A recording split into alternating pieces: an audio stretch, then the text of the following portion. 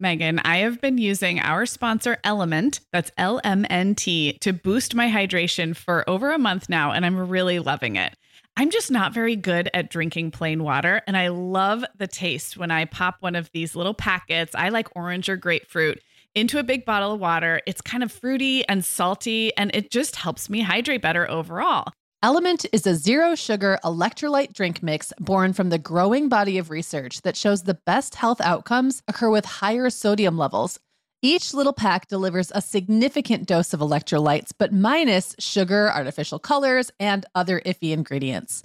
Element's flavors are so unique, like fruity watermelon salt and spicy sweet mango chili. And we're going to set our listeners up with a variety pack so you can find your favorite. Right. You can receive a free Element sample pack containing 8 flavors with any drink mix purchase when you purchase through our custom link, drinkelement.com/momhour. That's DRINKLMNT/momhour. This offer is available exclusively through our partnership and is available for both new and returning customers. And if you're an Element insider, you'll have first access to Element Sparkling, a bold can of sparkling electrolyte water. Again, it's drinklmnt.com/momhour. Hi, I'm Sarah. And I'm Megan. We're 2 moms with 8 kids between us, from little to grown. We're in different areas of the country and in different stages of life. But we both know that motherhood's a lot easier when real moms share tips and encouragement. And remind you that it's really all going to be okay. We're not experts. We're parents who've been there. We're not perfect. We're real. Welcome to the Mom Hour. And welcome to episode 340 of the Mom Hour. I am Sarah Powers, here with Megan Francis. Hey, Megan. Hi, Sarah. So we are continuing our house rules series today. Gosh, I think this is like the 7th one, maybe, which is becoming a legit playlist at the Mom Hour. I love them. I love that we are able to get these great ideas from our community and listeners and stuff that we maybe wouldn't have thought to put quite in this way. It's just everyone's so smart. I love it. Everyone is so smart. And yeah, these episodes are not really about us and our kids, although we will weigh in with plenty of our own personal stories. But the idea of house rules is basically crowdsourcing how everybody handles a particular challenge. Today, we're talking about playdates, having kids over to play with your kids or sending your kids off to playdates, all the way from really little kids up through teenagers. And the whole point of a house rule is we get a peek at how other families handle this. And that does not mean that is what will work for your family. So this is very much like you pick the points of inspiration that might work for you and you let go of the rest. That's how these work. And we are simply bringing to light the genius of our community. So I'm excited about this. I am too. And I have to say that house rules for play dates, and we've had a couple that have been like this, is one of those tricky ones where your house rules and another family's house rules may collide or conflict. And I just think that always adds an interesting twist. It's one thing to create an arbitrary rule in your own house that only affects your kids. But what about when there's other kids involved and other parents, the way that they do things when they come into conflict? I just think it's very interesting. It is interesting. And I actually think it's such a vote of confidence for the idea of a house rule, because everybody, children, other adults, feels somehow more secure when they know what's expected of them. The last 2 weeks we spent talking about hosting and guesting holiday gatherings. And we talked a lot about that. When you know what you're walking into or you know what's expected of you, you can relax a little bit more. And I think the same is true of Playdate. So it can definitely create some awkwardness, but in general, I'm a fan. But Megan, I was going to ask you, because you have a bunch of kids and you have talked on the show before about the years when you had, a couple pairs of boys who sometimes had friends who were siblings, and you've shared lots of anecdotes over the years. So I'm curious if reading through these house rules from our community gave you kind of flashbacks and how that relates to how things are now. They're teenagers and young adults. Yeah. It reminded me of how complicated it can be when you've got multiple young school-aged kids who are, like I just said, have very different backgrounds. Also, sometimes aren't exactly choosing their friends quite that much. There's always a mom in the middle who is kind of arranging, or maybe it's the play date because it just is convenient. It's a kid in your neighborhood, or you're friends with the mom or whatever. There's so many things happening. And then as kids get older, in a lot of ways, mom starts to become removed from the question. some of these questions just get answered without you having to be really involved, or like you don't have to oversee everything quite the same way. So it's less complicated, but then you add in new complications like parents having very different ideas about things like alcohol, curfews, in COVID times, like social distancing and masks, like things like that have now just made it more complicated in a totally new way. And you don't typically know all of your teenagers' friends' parents that well. So my teenage kids have friends that I don't even know are their friends because maybe that friend just decided, like just showed up today. I'm like, who's this large man walking through my house? Oh, it's one of Will's friends that I didn't even know he was connected to. I'm not like gonna call that person's mom on the phone and be like, did you know that your son is here? I mean, it's very, very Is different. your son gluten-free? No, just kidding. Right. What? No, truly. Or just the way I used to check in with, and I still do this with Clara. Like if her buddy comes over and I know the mom down the street, I'll be like, oh, just so you know, Isla's here. Well, I'm not doing that with Will's 18-year-old man friends. Like they all have their own cars. Like I assume their parents don't really care where they are or know that they're out doing something and they don't need to be involved. So it's like both more and less complicated as they get older, but it is a good reminder that no matter where you are in this phase, there's only so much you can control. And the older they get, the more true that is. So I agree. I'm glad you brought up COVID because that was kind of where I wanted to leave us before the break, before we dive into the house rules is you all know I am in general a big fan of rules and expectations. And that is like one of the reasons I delight in these episodes. But I just want to say that no judgment ever about anything on this show, but especially about the choices we've made in the last 2 years around our kids and social emotional well-being. This episode these house rules don't touch on COVID precautions very much at all. But I just want to say personally, as a mom, I have been surprised by some of the choices I've made when it comes to my kids and playdates in the last year and a half. Sometimes choosing hills not to die on in like a larger effort toward my kids' social and emotional well-being. And I just want to leave room for these things do evolve. And a lot of these rules that we're going to talk about, I totally see the thinking behind them. A lot of them have to do with safety, courtesy. So things like we don't do sleepovers until you're 10, or like we don't allow kids to close their bedroom door and play one-on-one. I was the parent who had a lot of those kind of ideas pre-COVID. And I will just say that the pandemic really forced me to pick and choose my battles. And especially as we've come out of the pandemic, I have become a lot more relaxed about a lot of things because my children have needed social time and they've needed friends. And that's not to say I've abandoned all like caution to the wind. Yeah.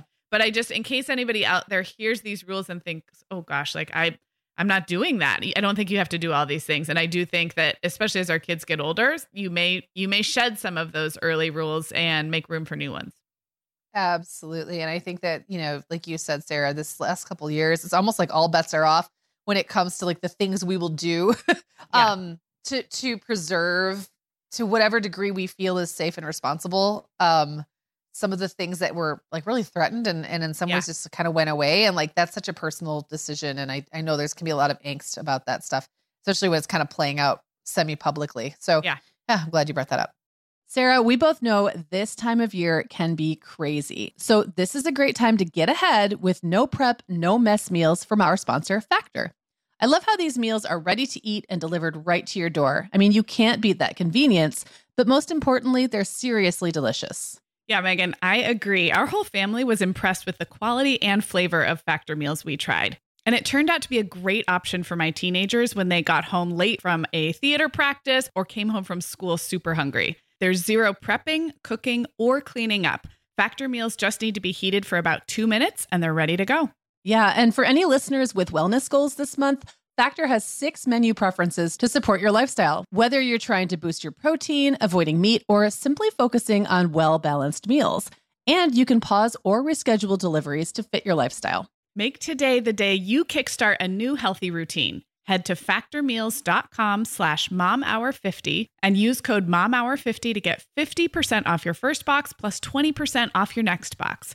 That's code momhour50 at factormeals.com/momhour50 to get 50% off your first box plus 20% off your next box while your subscription is active.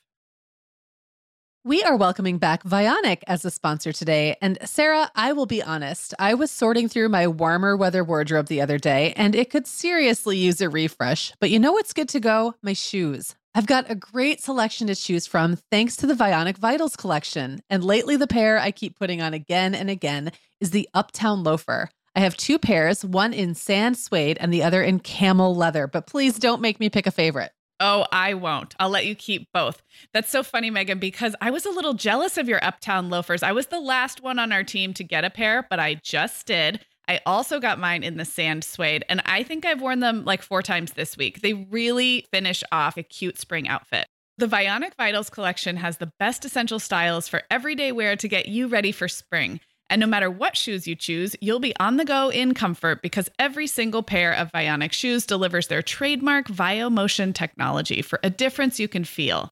Vionic sandals, sneakers, and flats all offer incredible support, stability, and cushioning, and every pair comes with a 30-day risk-free trial, so it's easy to try them out.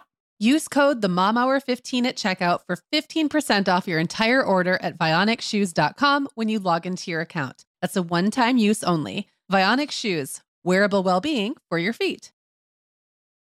All right, we are jumping into some house rules about Playdates, and many of you had house rules about exactly what you brought up, Megan, which is the intersection between your arbitrary rules for your own kids and the house rules in your house compared to maybe the house that you're going to, your child is going to, and like whose house rules sort of take precedence in a Playdate situation. And so I wanted to start with Katie's because she sums this up. And she, in her family, they said we have family rules and we have house rules. And she explains the distinction. And I think this is so smart.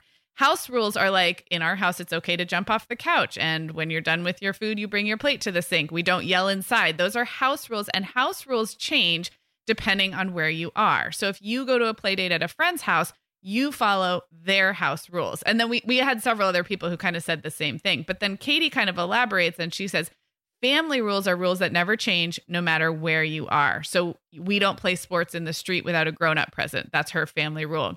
We say please and thank you. We make amends if we hurt somebody. And she said, it's helped my kids to know the difference between these two kinds of rules when they go to play dates. Katie, that is so brilliant because, of course, I'm like really nodding along like I know all of that. But you could teach a very small child the distinction between those two things. House rules are tied to the house where you are. And it's polite on a play date to follow the house rules of where you are. But family rules are in our family and they never change. That's so smart.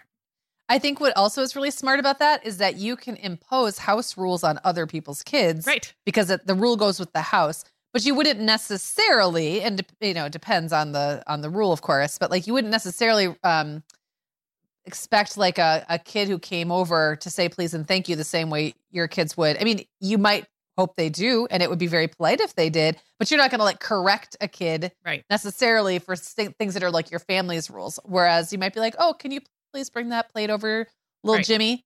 Because that's what we do in this house. So, or like, you feel free to jump off the couch. That's great because that's our house rule. So I love that. I think that's a smart distinction.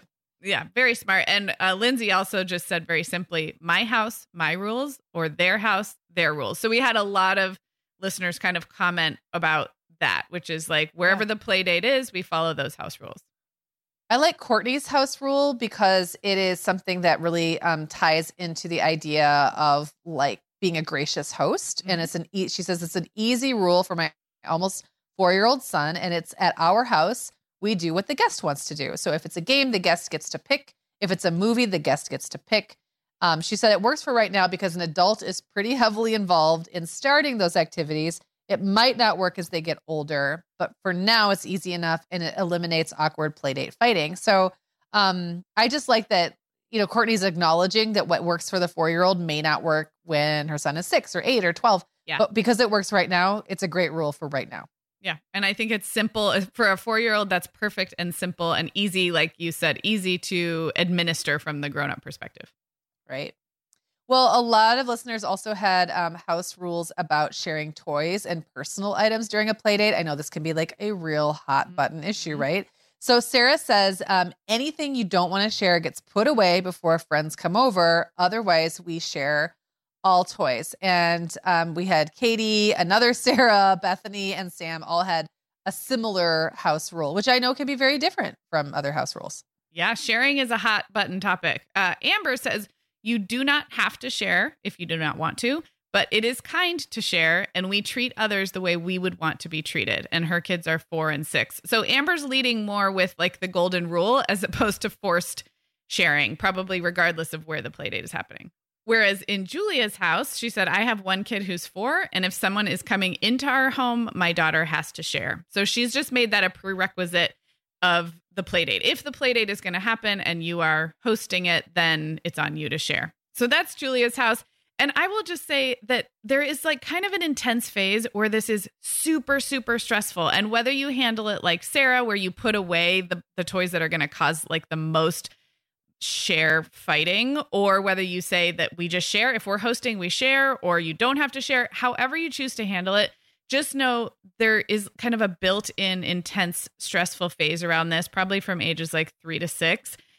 Where I found it easier to go to a neutral location, like meet up at a park. And sometimes they even have trouble sharing sand toys, and you can't even agree on like if you have to share sand toys at the park or if you don't have to. I think our Facebook group had like a real lively discussion about that one time, actually. Like, yeah, I kind of remember that. Whether sand toys are community property. Anyway, if this feels awkward and hard for you, you are not alone. It's okay to pick a neutral location, and it's okay to come up with some pretty intense house rules. And just know that you won't have to for very long. It will get easier. I also remember times when I would have play dates, but the kids were never allowed to go in their bedrooms for just this reason. So the bedroom or the toy room or whatever was where all the more in-demand toys were likely to be. And my kids got pretty good at knowing what not to leave out in the living room. And then if the door is shut, a little kid who's over and has never been over before isn't going to like demand usually. Right. So there's always an exception, but isn't going to like demand access to a room that's closed off. They'll kind of deal with whatever's in that space. And so sometimes it's easier to just, if you can't go to the park, if that's not an option for whatever reason, like just finding a space that doesn't have that much stuff they're going to fight over in it can also help with that. Remove the temptation. Yeah. Exactly. Well, we also got quite a few rules about screen time during play dates. And this is one of those things that I have been forced to reckon with or relax about in the last couple of years. But Laura and Christina both said just no screens on play dates. And especially Laura mentioned the friends can't be on their screens. If they have a screen, they'd have no idea. She has no idea what they're doing on there, what they have access to. And I think that was the general vibe. It's not judging other parents necessarily, but I think it's not wanting to, it could go either way. You don't want to have a house that's maybe more permissive and now you're messing with someone else's screen time rules. And by the same token, you don't know what another kid might be bringing into your house if they're bringing in their iPad. So for a lot of families, it's simpler just to remove it altogether. No screens on play dates, but that's not what everybody does. Yeah. So this is one of those things where I feel like when my kids were little was a little bit different, and I'll talk about that in a minute. But Tanya said screen time can only be part of one play date a week. She says her 9-year-old is very social, and there's a group of friends who roam from house to house several times a week. And probably, I'm guessing in Tanya's experience, like the gaming is part of the screen, whatever this, I'm going to assume it's a game, but maybe not, is probably part of the reason these kids are all getting together. And I'm just like looking back to when my older kids were sort of in that like 8, 9, 10-year-old phase, something like that. There just weren't as many kids who had their own private screens in those days. Like kids weren't like carrying tablets and iPads and phones around. So when gaming was happening, it was typically like on an Xbox or a PlayStation or a Nintendo on a shared screen, or a computer. You know, I remember my kids playing a lot of Club Penguin and things like that on the shared computer. So it just was a little simpler. Like it never felt like because it used to drive me crazy when that started to become a thing and there'd be multiple kids coming over with their own screens, like staring at their own screens. I'm like, why are you guys even bothering to get together? Like, what is even going on? Yeah. I will also say though, that it can be tricky when you've got kids that your kids hang out with a lot. So it's not necessarily like a formal arranged play date, but like their best friend who's over all the time or their cousin who's over all the time. And you've got very different rules around gaming, or they really look forward to coming to your house because you have the good system or something. I've been in that position too. So I guess I would just say this is one of those things that's constantly changing. Like it is always evolving.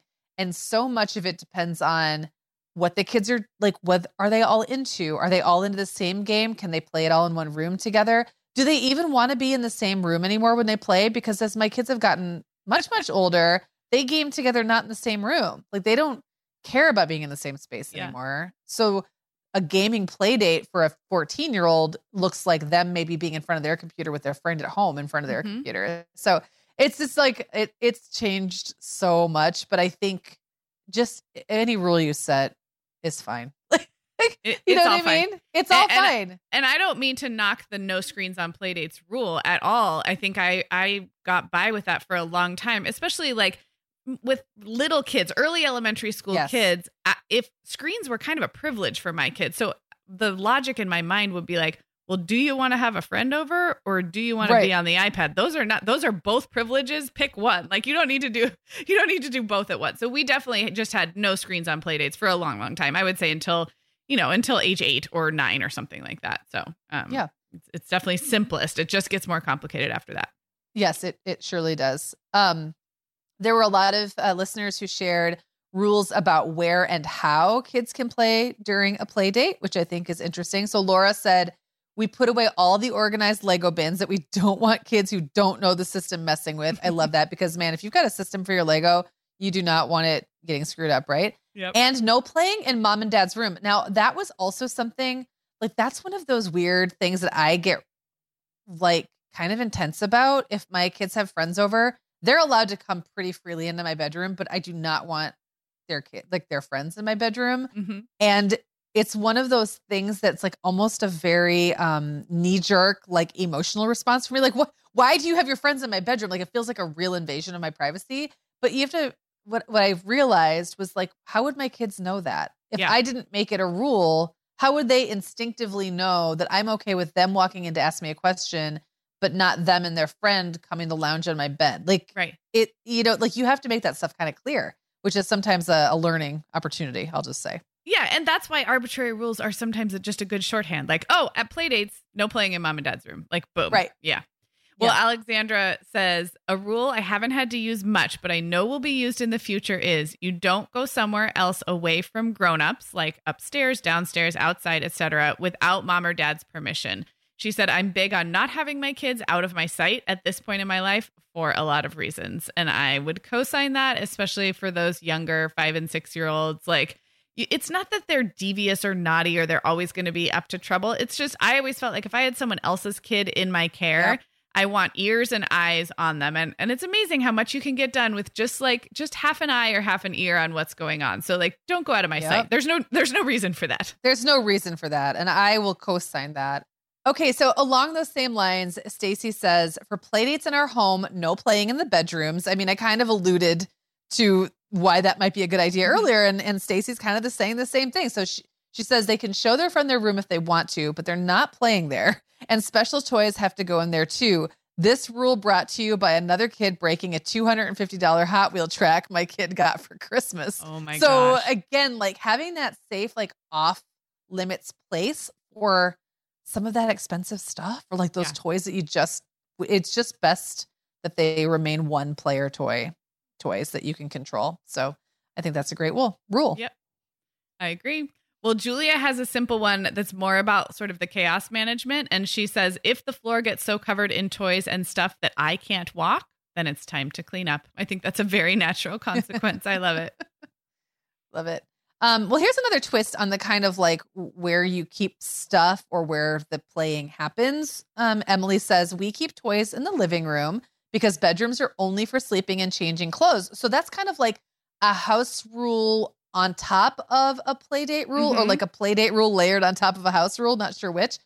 She says no playing behind locked doors. The kids' rooms don't have locks anyway. And we won't do sleepovers except at grandma's house for the foreseeable future, probably till they're at least 10 and totally understand the whole bodily autonomy thing. So I think those are very wise rules. Absolutely. I want to jump in on sleepovers real quick because I think regionally and culturally, depending on where you live, people can be very permissive about sleepovers or very like they're dangerous. I remember like in the circles I ran with in Orange County, almost being like, oh, I did a lot of sleepovers in first and second grade as a kid. And it was almost seen as like no responsible parent lets their kid do sleepovers. And then I kind of understood like culturally why that was. And I understand the thinking there. However, just a reminder that depending on your social circles and your extended family situation, sometimes when people's kids are doing a lot of sleepovers, it's with like friends that they've known their entire life, like basically cousins. And so what would happen is my daughter would come home from school and be like, why aren't I allowed to do sleepovers? Like so-and-so is doing sleepovers. And the real reason was she didn't have any friends that I knew very well. So I made a house rule that we don't do sleepovers because it was simpler for me to say no once than to like say, well, this friend, I'm not so sure about that family, but this friend, I like their family. So I just said no for a long time. And I said, we don't do sleepovers. But I also said, honey, the friends that you have who are doing sleepovers, a lot of them, these are like such close family friends with them that it's basically like cousins. And if you had local cousins, and Megan, your kids did grow up doing a lot of cousin sleepovers. So just a reminder, we can dial down the judgment about sleepovers and remember that like responsible parents can host and guest at sleepovers, and people can decide that no sleepovers are for them. And that's maybe they're not necessarily overly protective. It's just the simplest rule for their family. Yeah, I want to just add to that to say that like in small town Midwest, sleepovers are very much a thing. And I remember like kind of coming up against that cultural clash when I was really online and learning that there was this whole philosophy around never doing them or like that being sort of irresponsible, and was like, wait, what? But it really was, because truly the families that my kids were doing sleepovers with were either cousins or super close family friends, like you said, or like their besties, or they were part of some kind of like a slumber party culture where there was like 4, 5, 6 boys all doing sleepovers. And I'm not going to get into I'm not going to get into all the details about whether that's a great idea and I know that a lot of things can go badly. But also kind of to your point earlier, Sarah, like sometimes there are things that are so embedded in the culture of where your kids are growing up that like you kind of have to make that choice. Like, is this something where I feel the risk is worth the reward or the benefit? And in my case, most of the time, if the kids are invited to like a multi-person sleepover where I know the parents well, I'm usually erring on the side of being okay with it. And then watching their behavior afterward, asking questions, getting to know the parents. I've also had a situation where I let Clara go to a sleepover and bad things happened. And it was fine in the end. And I made that choice because I felt like it was good for her at the time. It was coming off like a year of virtual schooling where she had no friends and was feeling really bad about her lack of a social life. And she got invited over to the sleepover and I let her go. And it turned out that things didn't go that well. It was no lasting damage, but it wasn't a great environment for her to be in. And I had to do some damage control. I still don't regret letting her go because I couldn't have known that. Like I didn't know, and I had to find out in this circumstance that was not a great environment for her. And I just try to like, there's no such thing as like a risk-free environment. And so I just try to always balance like what the benefit is I'm hoping the kid will get out of it with like what rule I put in front of it, which is not to rule, like it's not a judgment of anyone else's stricter or looser rules. It's just, it's the calculus that's going on in my head. Yes, I agree. All right. Well, a couple more house rules about this where and how. Renee says she has 9-year-old twin boys, and the rule for Playdates is you will play outside 95% of the time, and we live in Illinois. Yep. Even in the winter, you will play outside most of the time. And I will say that would solve a lot of our sharing challenges, a lot of the toy, like hiding away the coveted toys, the screens, the outside solves many of the things that we have already discussed today. I love that because you know what? A ball, you bounce it back and forth. No one really plays with the ball by themselves. Yeah, and you can get 2 of those snowball scoopers if you want the kids to be able to share them. They're not that expensive. Okay, I love this one from Leah because this is such a specific house rule. No hide and seek. She says fastest way for a group of kids to destroy a house is to play hide and seek. And that was never a house rule for me, but I do remember having my limits, like being like, okay, enough. You know, like, and also I don't want to be the one counting. Did you ever get like stuck in the job of being the counter? Oh no. Like helping the little kid count. I've got myself in that position several times when my kids were really little. That's really funny. Hide and seek outside makes me really nervous. Like I've had kids who want to play hide and seek in a park and I can't do it. My constitution is too delicate. I'm just always afraid like a kid is actually gone. Like they've been scooped up or like fallen in a corner somewhere. I can handle hide and seek in the house, but a whole group of kids playing hide and seek willy-nilly in my house. Yeah, I would think I would put Leah's house rule into place on that one. That's so funny. Sarah, our sponsor, Hiya Health, makes a kids' daily multivitamin that parents can feel great about giving their kids because they have no added sugars or dyes. And our kids who have tried Hiya vitamins have loved them, which is important, right? Because what good is a bottle of vitamins that your kid won't take? Hiya was founded by two dads who didn't like the ingredients label on some of the popular children's vitamins they were seeing on store shelves, so they got to work developing a formula that would help fill the most common nutrient gaps in modern kids' diets. Hiya's Chewable Kids Vitamin is made with a blend of 12 organic fruits and vegetables and then supercharged with 15 essential vitamins and minerals. They're also vegan, dairy-free, allergy-free, gelatin-free, and nut-free. Hiya manufactures their vitamins right here in the USA with globally sourced ingredients, and then they ship their chewable vitamins directly to your door on a pediatrician recommended schedule. We've worked out a special deal with Hiya for their best-selling children's vitamin. You're going to get 50% off your first order. To claim this deal, go to hiyahealth.com/momhour. This deal is not available on their regular website. Go to hiyahealth.com/momhour and get your kids the full body nourishment they need to grow into healthy adults. Okay, Megan. Well, over here at the Mom Hour, we are big fans of our sponsor, Our Place. In fact, you, me, and our team member, Katie, were all comparing notes on our favorite product. Katie was telling us that even though she's packing up to move her family to a new house, she cannot put that mini perfect pot from Our Place into the boxes yet because she's using it like every night. Well, as someone who also has a perfect pot, I got mine as part of their mini home cook duo set. I get it. It's nonstick, which is key, but it also has all these handy features like a steam release lid with a built-in strainer and this nice beechwood spoon that nests on the handle in this perfect little peg. Okay, well, I didn't get this pot, but now I want it. That sounds so great. Our Place's cookware is great to cook with, beautiful to look at, and healthier for us as well. All of Our Place's products are made without PFAS, also known as forever chemicals. In addition to their cookware and tableware, Our Place is also making waves with their Wonder Oven, the most stylish all-in-one air fryer and toaster oven. Again, free from the forever chemicals found in many of those air fryers.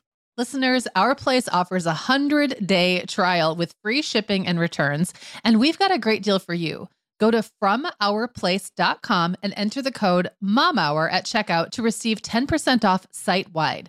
That's FromOurPlace.com, code MOMHOUR. Okay, so we're going to kick off the second half talking about rules about when playdates can occur. And I really like Brady's here because to me, this is like a really great example of a rule that's flexible, but takes into account her family's needs. So Brady says all of the school kids, and I assume she means like not just her own, you know, like all of the kids that are in her neighborhood, maybe, descend on my house after everyone gets off the bus. So I'm just picturing this like swarm of neighborhood children, and they're just all like moving from the bus toward her house, and she's in there panicking. And she says, sometimes they would just go straight to my door instead of to their own doors. So I instituted a rule that playtime starts at 4:30. Bus drops off at 4:15. It gives us just a beat to check in about the day and have a quick snack. And then she says, I got all the other moms on board, so everyone's on the same page. And I actually feel like if I was in a position of being one of the other moms, I would appreciate that too, because there's so many reasons those houses where everyone gravitates after school, whether it's your house or someone else's, like, it's great. Like, I have been in that position of being that house before, and I love it because it's like, it's exciting. The kids get home. They've had this busy day at school. They want to hang out with their friends, blah, blah, blah. It actually kind of makes mom's life easier if there are some boundaries around it. Mm-hmm.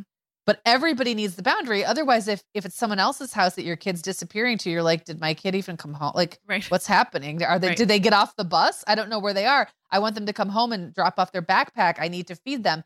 And then Brady is like, hey, I need 15 minutes here with my kids. And so I love it. It's not 15 minutes. Like, it's so not stingy. But it just gives them what they need. So I love that one, Brady. I love it too. And just a reminder that sometimes other moms will be really grateful that somebody took the initiative to like, hey, can we put a system around this? Like, it's vulnerable and a little awkward if you feel like you're like the not fun one or the rulesy mom, but you may be offering a lifeline to somebody who's just got their hands full and hasn't thought it through, or like this wasn't working for them either, but they were too shy to say something. So I don't know. I would just like encourage anybody who, if you feel like you've got a community rule, it's not just a house rule at this point, but like a neighborhood rule. And this could go for like what time kids come in for dinner. Like, hey, moms, like what if we decided that like 6:15 is like, that's when the dinner bell rings and everybody goes inside. You might find some very receptive, fellow moms and dads who could co-sign your rules. So yeah, don't be afraid. Love that.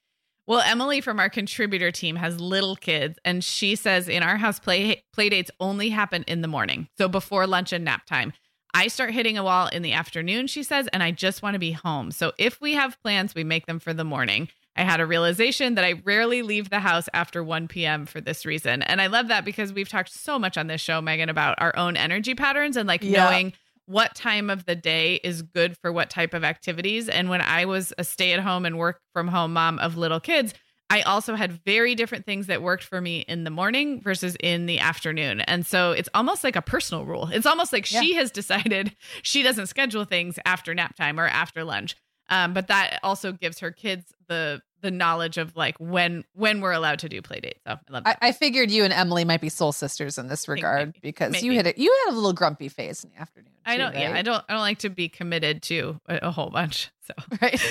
Well, the next couple rules touch on a topic that can be a little awkward, and that is like the inviting to the play date, including like if kids are starting to make their own plans, which like you said, Megan, eventually kids do make their own plans, but there's like the weird, awkward time where like your kindergartner invites the whole class over, like Ramona Quimby did, and then like mom's none the wiser. So Jamie says, my 8-year-old daughter tries to set up play dates whenever we run into her friends out in public. So I made a rule that no plans can be made on the fly.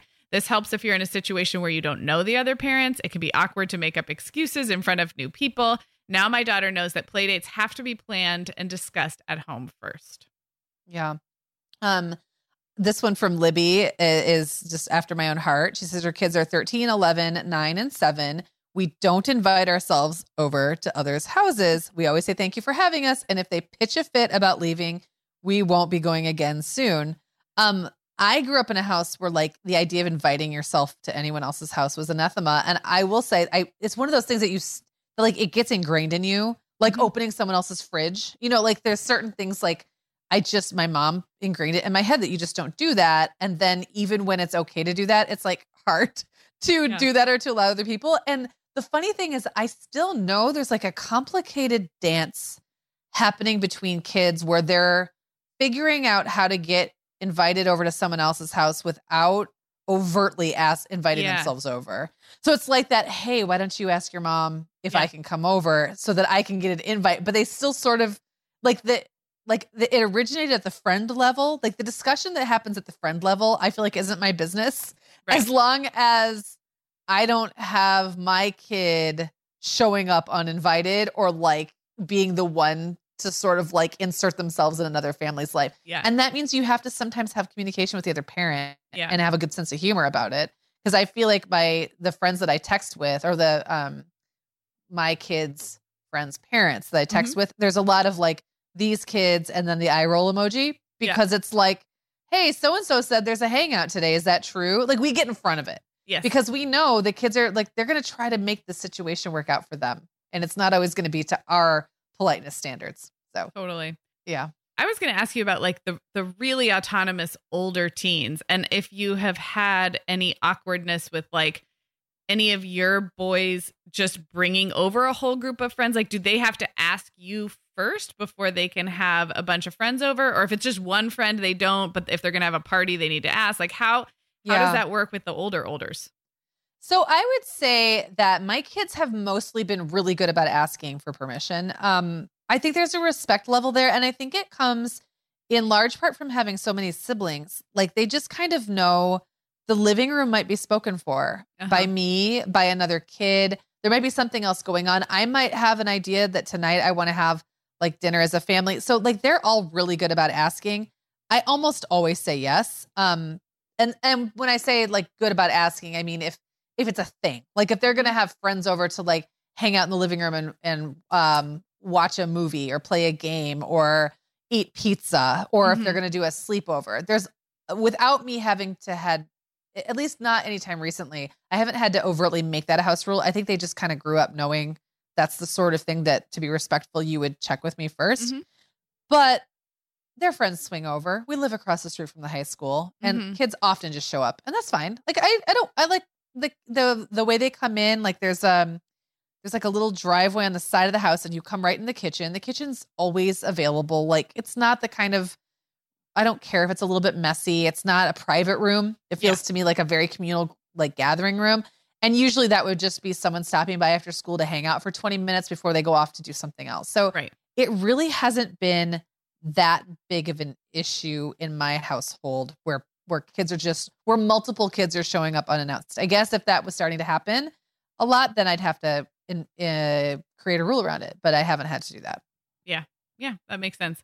I know my current struggle with my young teen is actually like, she doesn't really know how to invite or make plans yet. And I am having to like be more involved. We've talked about this in a pandemic related episode, like more involved than I thought I would need to be. Right. And I think there's honestly a little bit of like social emotional, like stunted growth because of the pandemic. Yeah. So I'm like, when I was 13, it was like, hey, drop me off right here. We're going to the mall for 2 hours. Like, you know, I needed the ride from my mom and like a basic approval of where I was going.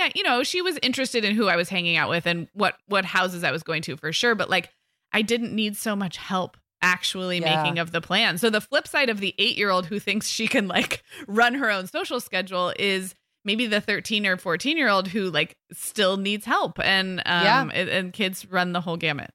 Well, and I will say Clara has 2 best friends who live within a block, like within an easy 3-minute walk, right? And she'll say things to me like, oh, hey, have you talked to Isla's mom today?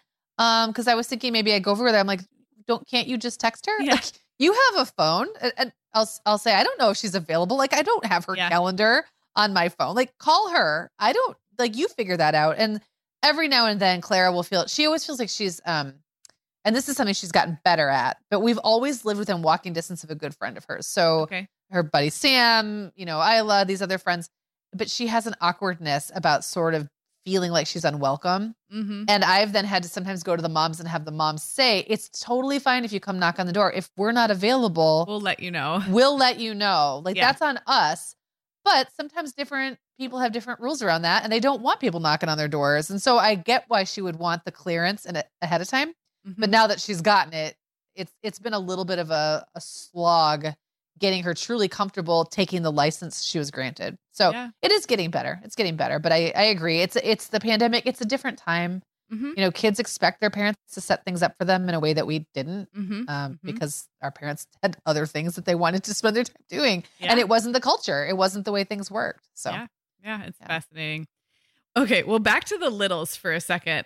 Quite a few of you had house rules about like how the end of the play date goes. And I was smiling so much because there is nothing worse than like the end of play date meltdowns. Either someone doesn't want to leave or they're tired and they're fighting at the end. So Jess says, for play dates at other people's houses, if you come home with a terrible attitude or habits or actions that are unacceptable in our house, meaning like you picked up some bad habits, your next play dates with that friend will be very few and far between. And I have found myself saying something to my kids like, let's wrap this up in a way that makes me want to make it happen again. Like if you would like to do this again, and I'll say that to all the kids, my kids and the other kids, like let's leave all the parents with like a good memory of how this wrapped up so we can do it again soon. And I think kids get that, especially as they get a little older.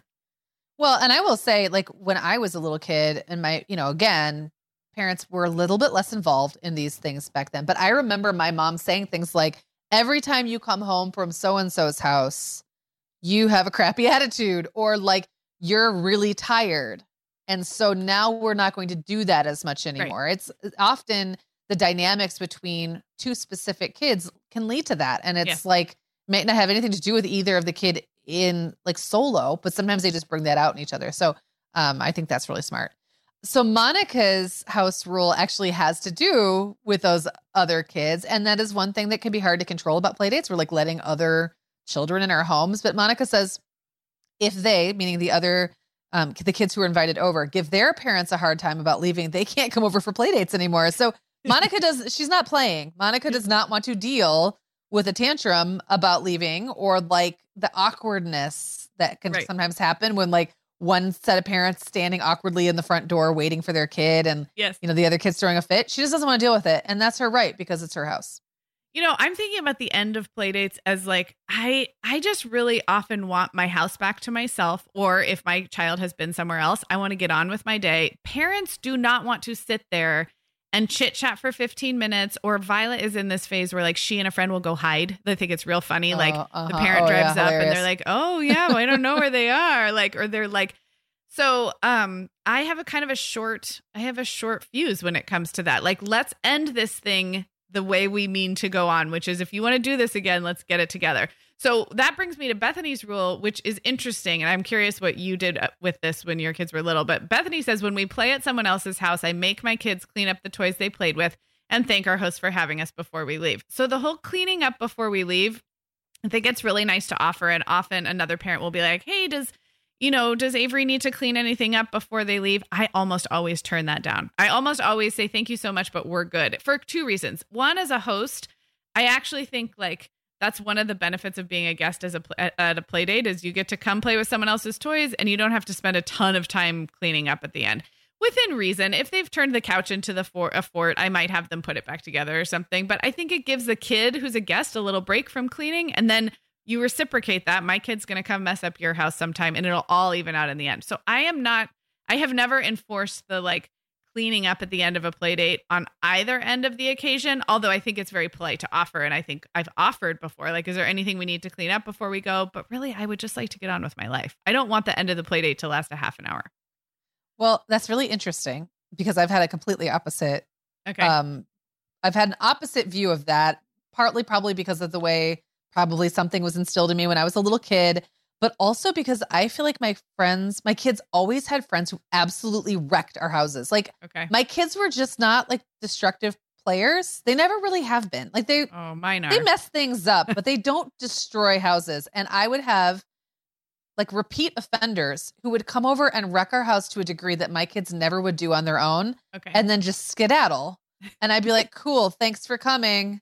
And so like, to me, it was like, I knew that there would never be a reciprocation. Like there was never, my kids would never wreck another house to the degree that some kids wrecked our house. Now, still being like wanting to be the bigger person or whatever, I would still say before we left, like, hey, take 5 minutes, go clean up. But I would usually put a limit on it. Like it wasn't like I thought, okay, now I want to see, this room put completely back in order.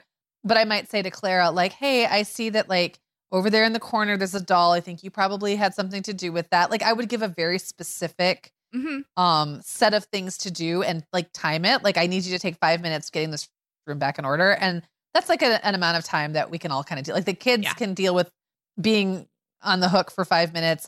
Parents can stand around and like maybe make some small talk for 5 minutes. And if it was obvious, like the other parent was kind of like shifting around and really didn't want them to, we would go. But I just feel like the house destroying thing sometimes can become very imbalanced. Totally. If one family has wrecker kids and the other doesn't, like I never wanted to be thought of as the wrecker family. So I think I was maybe a little oversensitive about that.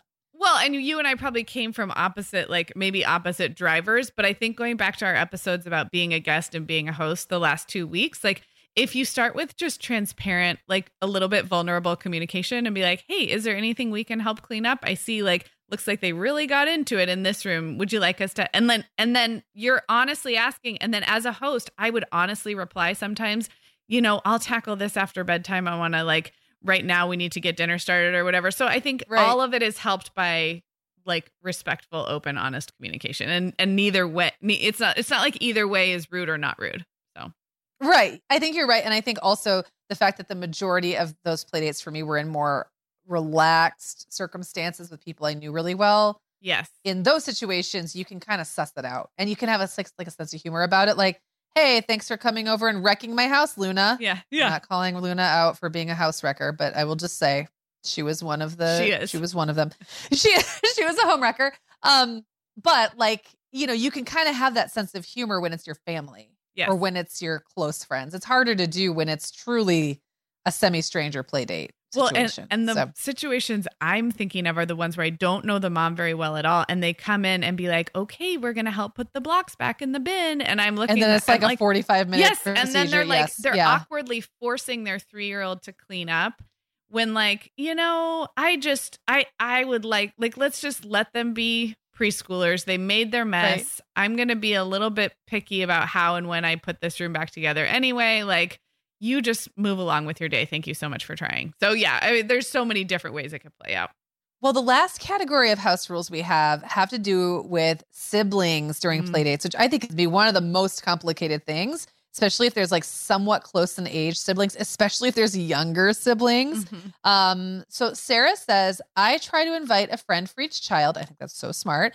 So I'm grouping together their play dates. And then we have some weekends where we're just alone as a family.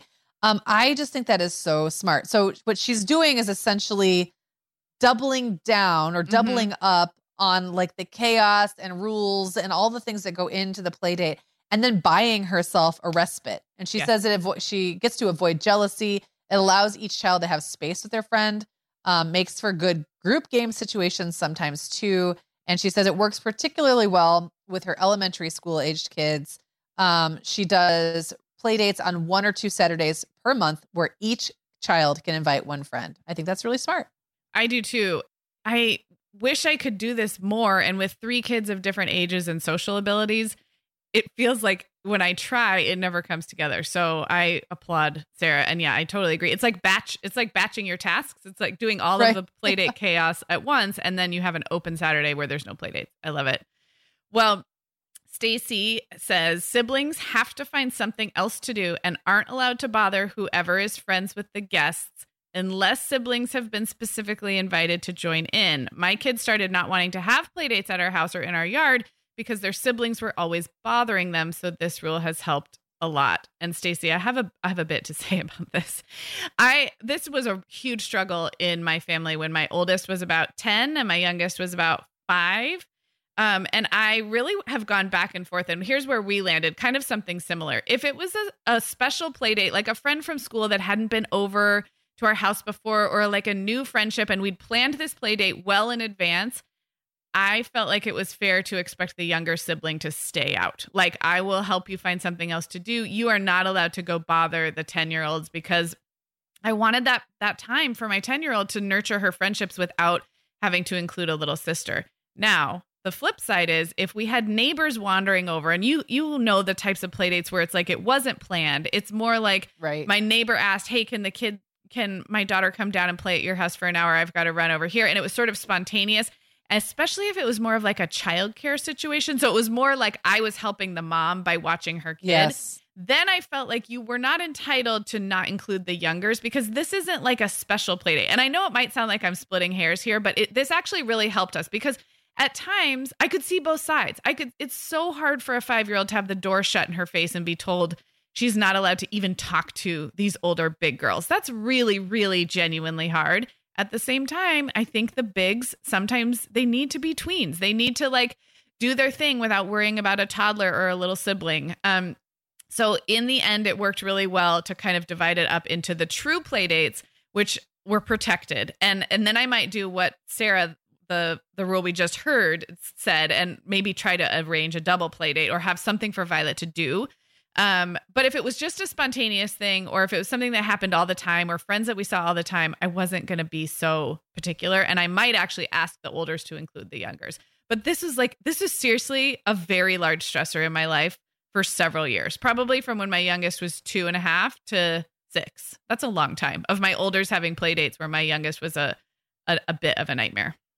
Well, and I think what you're talking about here is almost like the opposite of a house rule, because it is a house rule, but it's kind of subjective. I mean, what's a special play date versus an impromptu one? It's more like making sure it evens out in the end, like realizing that sometimes this is how it's going to work out, and sometimes it's going to be this other thing. And so it's like a house rule where mom gets to, in the moment, decide what the parameters are that make this like go into one, like you've got two categories, right? Yeah. Like impromptu or planned, but you ultimately get to decide in the moment which category it falls into. Yeah. And sometimes it's not clear, but like you get to decide based on like all the other external and internal things happening. And like, there's always going to be variables that mom gets to go, okay, right now, this 5-year-old really needs this, by the way. Like, like this 5-year-old needs to be included. Or, you know what, this 5-year-old has gotten a lot of their own way today. And like, it's really time for the 10-year-old to get what she needs. Yeah. And this play date is the time to do that. So there's like all these like little, we're always making these little decisions in the moment. So and so I like that. It's like the house rule, anti-house rule, or anti-house It is. rule, The mom's the decider, and competing sibling needs are really challenging. I am having a flashback. Like, this is how extreme. So Violet has extreme FOMO, like in general, like being excluded is her biggest trigger. And I remember one time telling Allegra, like, if you're down in the common area with your friend and we're all chatting and we're all having a snack, I was like, don't announce that you guys are going to go up to your room now and listen to music, or you're going to go, like, just sneak away. Just sneak away. It will mean the difference between me being just completely miserable for the next hour, trying to physically like get this excluded, hurt, wounded child away from banging on your door, versus maybe she won't even notice, because it was the moment of exclusion, the moment where it's like, okay, we're going to go do this and you're not included because you're little. She didn't even care. She probably didn't even care, really. No, but it was just having it called to her attention. Yes. So that worked well too for a while. Is like spend a little group time, and then we'd kind of wink and off they'd go. And sometimes that would be enough where it wasn't so triggering. So I think I have a bit of an extreme dynamic in my house about this, but maybe there's others who do as well. I have a feeling it's not only your extreme dynamic, and kids are also different. I mean, it's like, it's a cliche, but it truly is. And then depending on the age gap between the ones who are at either end of the spectrum and the gender and all of those things, those dynamics, like it's like a brand new, it's like a shaking up a snow globe.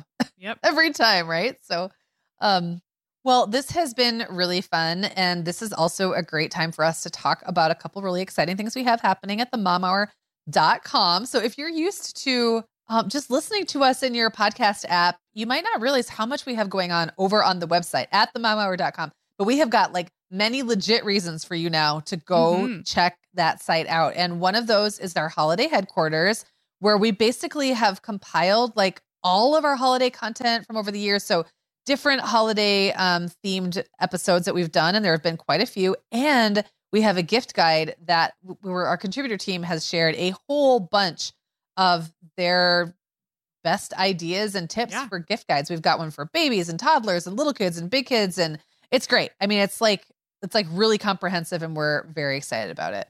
Very much. And that holiday headquarters, which is at themomhour.com/holiday21 for 2021. And we'll link that in the show notes. But that also will help you get to our small business boutique, which is a collection of small business owners in our community that a lot of them are offering great gift ideas and holiday sales right now. So you can also get there directly, themomhour.com/shop. Yeah, we have like some great small businesses, everything from jewelry and clothing to tea, which I'm really excited about.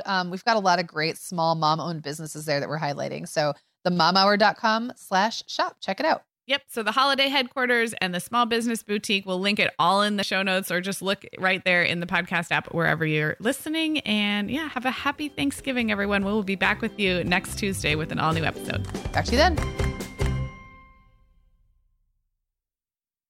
Guess what, Megan? Over 10,000 teens are already using our sponsor, Erica, to help them unplug. That is amazing. Erica, that's Erica with a K, is the social media health app for teens that gives them the tools to unplug whenever they need to for improved health, study focus, sleep, and daily balance. It's so cool how this works to hide distracting apps from your phone at the touch of a button, keeping them out of sight and out of mind without deleting your data. Yeah, teens really get that social media comes with risks, including addiction, and Erica helps them build healthy habits and self-regulation that will benefit them their whole lives. Tell your teens about Erica and save 20% on the Erica family plan with promo code TheMomHour. Go to erica.app and search for plans. That's Erica with a K, ERIKA.APP, and use code The Mom Hour to save 20%. The Mom Hour is brought to you by partners like Chatbooks. Chatbooks makes it beyond easy to create beautiful photo books by importing your digital photos from anywhere. Instagram, Facebook, Google Photos, or directly from your phone. The books come in a variety of sizes with beautiful cover options and binding styles to choose from, and they start at just $15. Plus, we have a great deal just for our listeners. Use code TheMomHour20 to save 20% off your purchase. Just download the Chatbooks app and use code TheMomHour20 to save 20%.